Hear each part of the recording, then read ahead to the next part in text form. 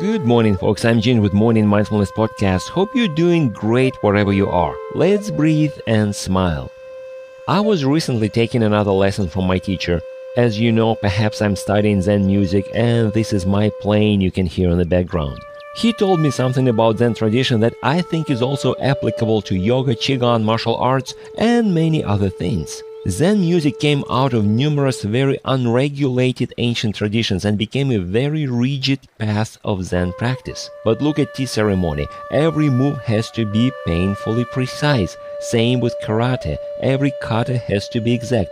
Calligraphy, ikebana, whatever you look at. Yoga asanas for that matter. However, one thing I noticed long ago, my teachers never talk about any spiritual stuff. At some point, I even thought it didn't exist in this tradition.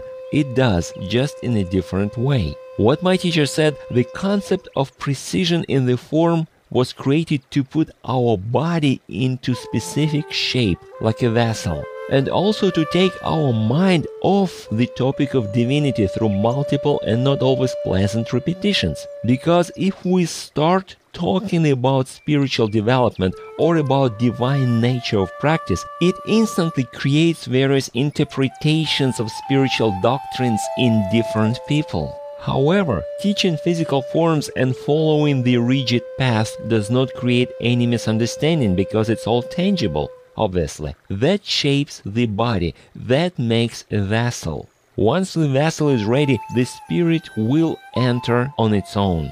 We don't have to worry about that. Then the form becomes redundant. That's why masters don't need to follow the same form as we students do. There is also a different Taoist approach which is basically formless and intuitive. I'll talk about it another time. Thanks for stopping by. You can subscribe to my podcast or contact me through my site hpln.org. Now let's breathe and smile. I'll talk to you next time.